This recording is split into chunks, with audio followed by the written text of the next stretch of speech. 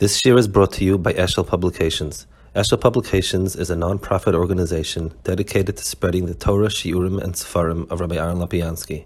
For sponsorships or more information, visit eshelpublications.com. We're holding on page 232, kind of. And this is an Abarbanel over here. He speaks about why why Yaakov was so bereft and mourned Yosef terribly. It says, Vayomer Lisnachem, he didn't want to be Misnachem, Vayomer Ke'er Obni Avol Sha'ola, Vayev Kosaviv. So he was extremely,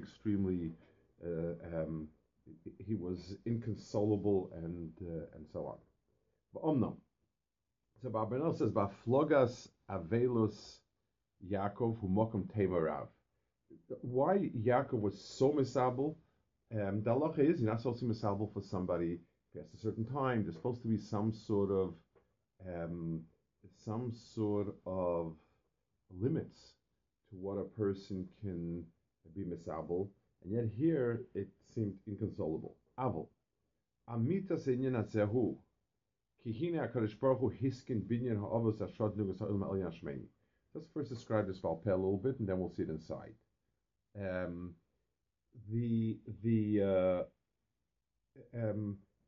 His point is going to be that the Shvatim needed to come as an organic whole.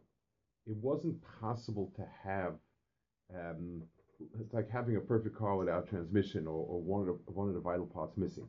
The Shvatim together are a whole that taking away any part of it is going to be is going to render the whole thing useless. Basically, he says this the Abarbanel by drawing a parallel from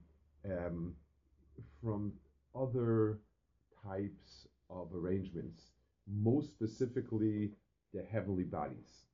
And let's just this is a type of explanation that today we have a hard time dealing with it. It's just not, we don't know simply the information, we don't know exactly all of the pieces.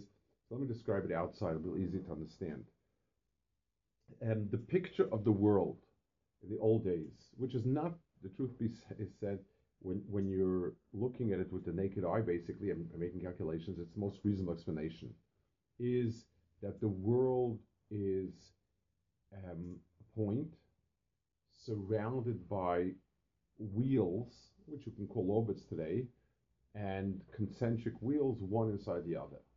And on each wheel you have a fixed body, such as the moon is the wheel closest to us, the planets, the sun, and finally you get the stars, which are called the mazalos. If you're outside at night and you can't look at the sky and it's dark enough to see something, you see clusters of stars, which are the mazalos, depending on which one is ascending in that night and so on. That becomes that mazel of that kufa. Now, the mazalos were divided into roughly 12 bands of mazalos, which change each month of the year, basically, or thereabout. There's a different mazel. That's where you get all those point of mazalos.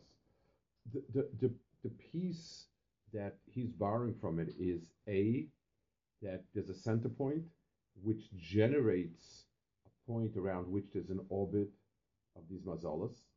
The second thing that he posits is take away any of those mazalas and the whole thing would fall apart, which the truth is also today.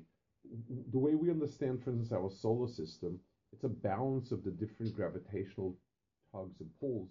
You couldn't, if a god would come down and decide to pluck Mars out for his personal planet collection, everything else would fall apart. You wouldn't have the same system with just an empty space with like a little placard. Here was Mars. The interaction between all the pieces is crucial for and the whole thing would just implode or explode or whatever it is. We would not have the solar system as we have it today. We wouldn't have any system. So he says basically that's the point he's saying. So let's skim through it. V'hoya Avram ba'olam hashafel be'erech hagalgal ha'elyon ha'makir v'ishmol gagalim.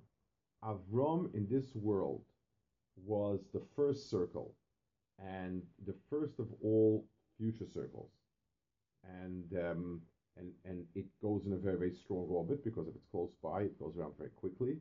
And so Avram Avinu, Mercury has a very quick orbit. The closer you are, the quicker it is to go around the sun and or the earth if you look at it that way. And that's why so Avram Avinu was that. And then he says Avram Avinu, by being the center point, was the motor for everyone else. So just like when you have a wheel, you apply force at the center and the whole thing spins. So too Avram Avinu was the active force which everything else spun around it. And then he says, and you end up, he says, with 12 Yaakov with the Shvatim, and Yosef saw the sun and the moon and 11 stars bowing to him. All of these are reflections of this diagram that he's made. And then he says you need to have 3 inner planets. That's from Yitzhak Yaakov, and then you have 7 outer planets, 7 planets, and that's the Levi, Kahas, Amar, Moshe, Aaron, David, Shlomo. Moshe was like the sun in the middle, and so on and so forth. He brings a pasuk in Yeshaya that also says that Klal Yisrael is like the heavenly bodies and so on. So what we have from this diagram is Ki kemoy shelo yitzuya shleimus hamitzis bechloli rak b'mitzias v'kivan im tzom yonim shem ikra olam v'atzcholoseim. Just like we have no shleimus except having all the pieces of the higher worlds in place. Klal Yisrael would not be able to have any shleimus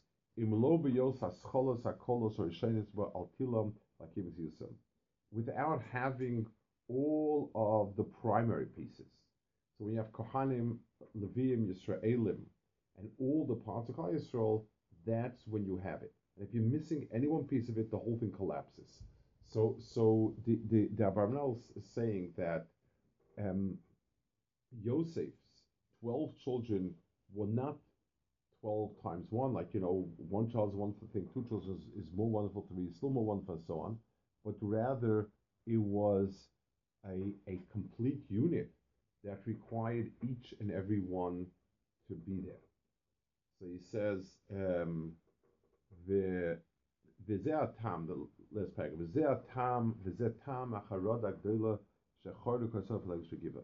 That's why by Pelegish Begiva, it says that everybody went to fight Binyamin, they all of a sudden became shooken up, and they said, you know what? We may end up destroying a whole shevet. Vayivku bechi gadol vayomer. They said, Loma Hashem elkei Yisrael hoyse Yisrael lihipoked hayom Yisrael shevet echad. You basically were losing an entire shevet.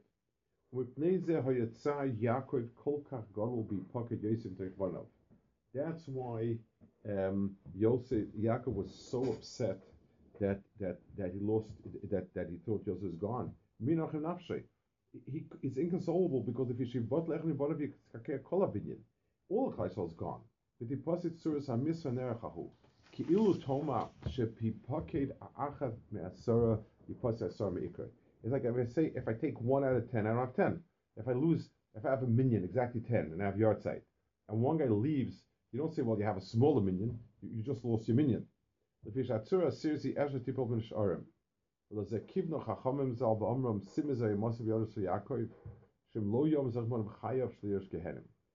what Chazal meant, that he had a simon that if his children would remain intact, he wouldn't see Gehenim. And that's why he says, when they said it's talking about Nevuah, all the Shtayim Beser Shana Shlo Yadam Yosef, Hashem Yosef Nichai Nema Vatchi Ruach Yaakov Yichem. Rabbanel is saying that that's why Yaakov was so devastated, because missing one Shevet is missing Klal Yisrael and so on. I want to add a piece, kind of, just flesh out a point here. You know, we speak about Achdus in Klal Yisrael. We speak about diversity in Klal Yisrael. And at best, what we sort of come up with is appreciate other people also. You know, some people are different. Some people are more focused on this. Some people more focused on this. Some people like this. Some like that.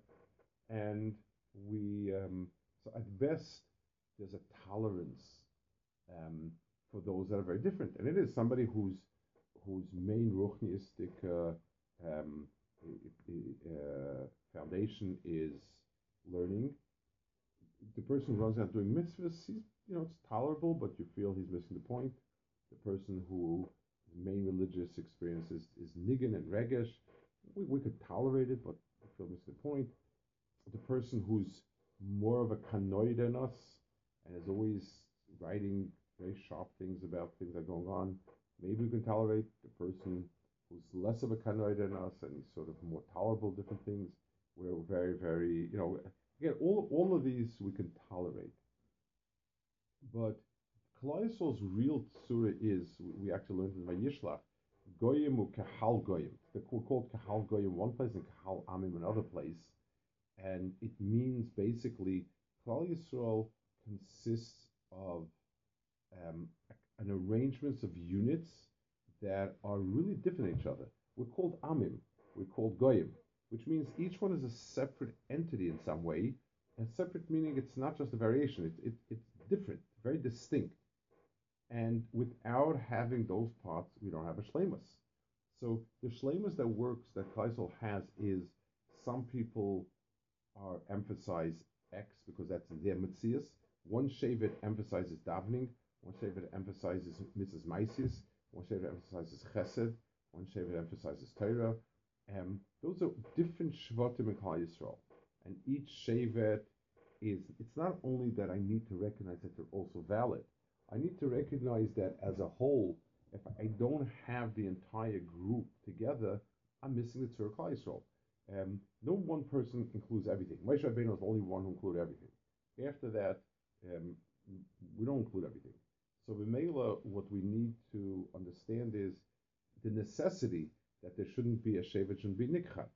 You have it in the pasuk that brings over here that they said, Lama Hashem shevet echad. The Gemara says, Gemiralon, that the loichal yeshifta, that just like we know that Klal Yisrael can never become destroyed. No one shevet can become destroyed. There's a bezdin that sits by each shevet.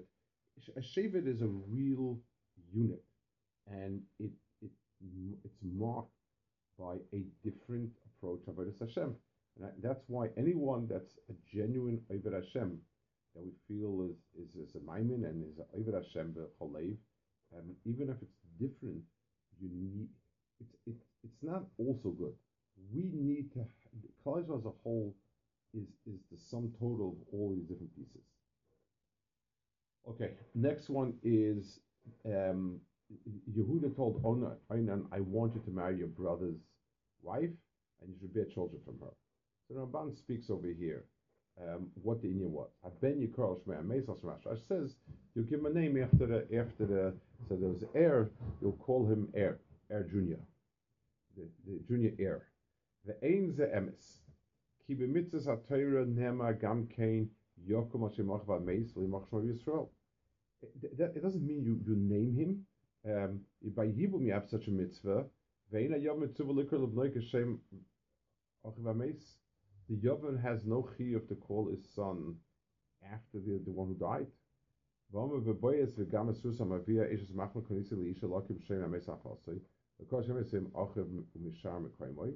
But the guy knows Ovid loy machma. They didn't name him after the old grandfather. They named him Ovid.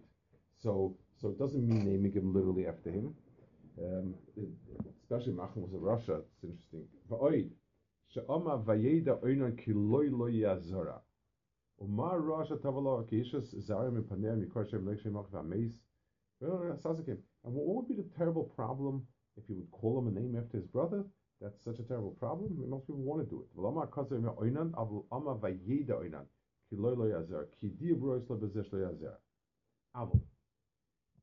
So he says, "Ha'inyan soid gadol misaydas HaTorah b'toledas ha'adam." It's one of the great soidas of the Torah. V'nikahu le'enei royim asher nosam Hashem einayim liros asnayim nishmaya. And people who have this eyesight and ears to hear understand it. V'hoya chachama kadmoinu kohen HaTorah yoidim ki yesh tolas dolo b'ma'ach. The people, there was no Torah at the time, but the people who were big chachamim understood something about the big Inyan of Yibum. And Yibum should be the brother, and if not the brother, some other relative.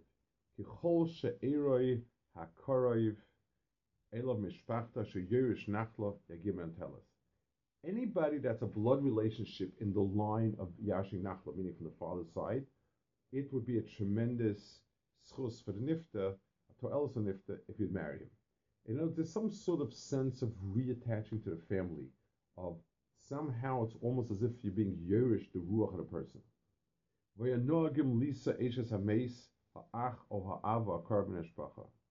They would marry the Eshes Hameis. Somebody who is, so this is before Matan Torah, a close relative would marry the wife of the one who is nifta. I'm not sure if the minig was before Yehuda. In marriage, it says he was the one who started. Because he understood it, he learned it, the in and the concept of even from his parents and forefathers. He wanted to make it. Because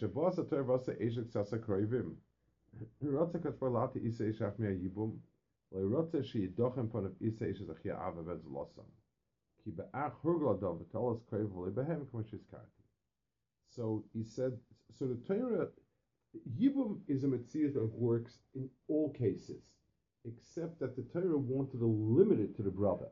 But mitzvah, what the Ramban needs to say over here is, it's not that only the brother can accomplish Yibum. Any relative from the father's side can accomplish Yibum. The Torah didn't want the father or someone else to be the one to do the Yibum. So the Torah limited it to the brother.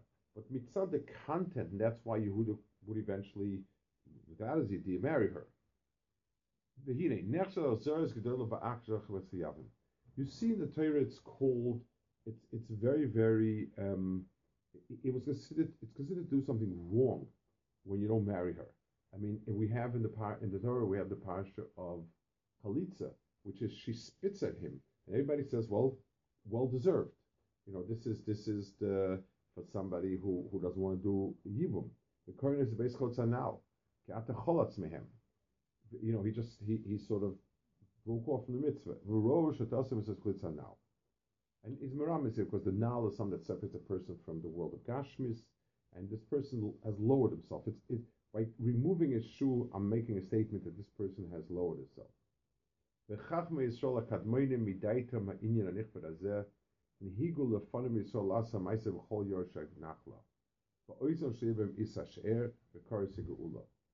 And this, so they did it. Lemaisa, Chachmei Yisrael added, he said to it, relatives who are not us. So you have a brother of the husband who is usher, but the Torah said he should do Yibum. Other relatives who can do Yibum, but the Torah asked them because they're Krovim and was not Matirit. And then still further Krovim, cousins like by Boaz, where since you're not usher, you are marrying this woman is a type of Yibum. In other words, it doesn't fit the mitzvah of Yibum that the Torah has it, but it's certainly it's the Inyan, and that's called Geula. So this Geula means, in a certain sense, this neshama belonged to this family. So and so was married to her. The fact that this person died means that this neshama sort of is in limbo land. The woman who is married and and also the brother who died without children. There's a certain element of being of being in Golos, kind of. In other words, you haven't succeeded in bringing children to this world, and by someone else bringing the children on your behalf through the woman you had, that becomes a type of redemption, a type of geula. One more piece. This is a Rambam Moravuchim where he speaks about the lesson that we learn from Yehuda B'Tama. The Rambam here is explaining, this is a paragraph where he explains lessons of many Parshas Torah. We have a hard time figuring out what's the point of it. What you learn from Yehuda is an important midah tova in monetary affairs. V'zeh mamorek. Tikach lo penia lovos in a shalach tegdiazeh ubiazeh. Shebe'ilas hakdeisha koydem matan Torah hoya kibe'ilas adam ishtoi acha matan Torah. Tenulema shei ma'ase muta. L'hodem machoi soklal. So he says living with a kdeisha was not asur, and therefore there was nothing wrong with it. Unesinas aschara musal v'kdeisha oz, unesinas subelisha ata ve'esgerishim. The money you paid her was fairly gained in terms of financial. So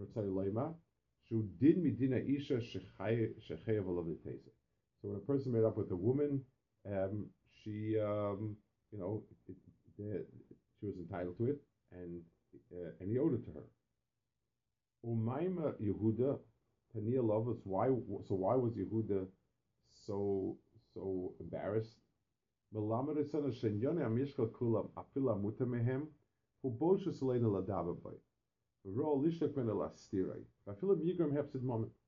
person to talk about private marital affairs is embarrassing, humiliating.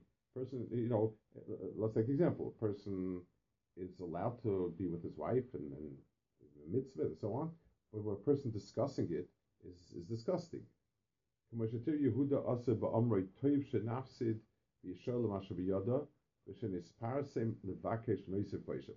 said, I'm going to keep talking and say, oh, where's the young lady that I met on this is the great Yehuda and so on. So the first thing we'll learn is it's a busha. Even if it's perfectly mutter, but it's not appropriate to talk about it, a person should be embarrassed about it. But omnam, the yeshu is omru lenakis atzma migzei losa, v'shehu lo shina v'lo bittul ma shehiskib ima Allah. He, even though it was embarrassing and very, very unpleasant, he said, I owe her money. I need to find her. It was obviously a good gedi. He said, this gedi.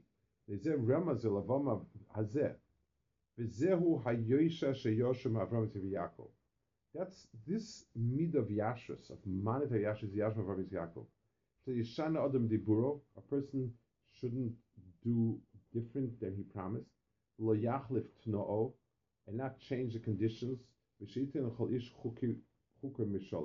to pay each person what he deserves. You owe him because of a loan, or is it such as or for a job done.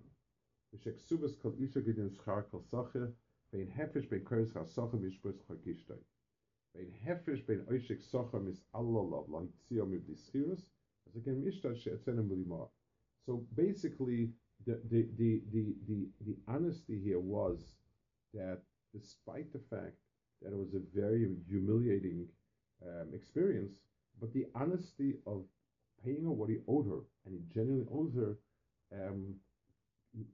forced him to do it, and so on. So so Rambam says there are two things in this parsha. One is that just because something is mutter doesn't mean that it's public. All the inyanim that I get to a person's marital life is private, and it's embarrassing if it be public. And secondly is, even if it's embarrassing, but at the end of the day, what you owe a person, you owe a person. Whether it's pleasant for you or unpleasant for you, you need to take care of it. Those are the two points he learns from here. I once read a verse from somebody, interesting verse. He says the only time the Torah mentions the word Re'ah, which means a friend, is in this parsha of Yehuda. And he said, a friend is someone that even when you needed to do something as difficult as this, it wasn't, would you like to go down to the red light district and interview all the Zionists there and find out who's the one like that I met? I will assume that people of that caliber, it wasn't the most pleasant task. But still, as a friendship, he went to do what he needed to do with his friend. Okay, we'll hold it here.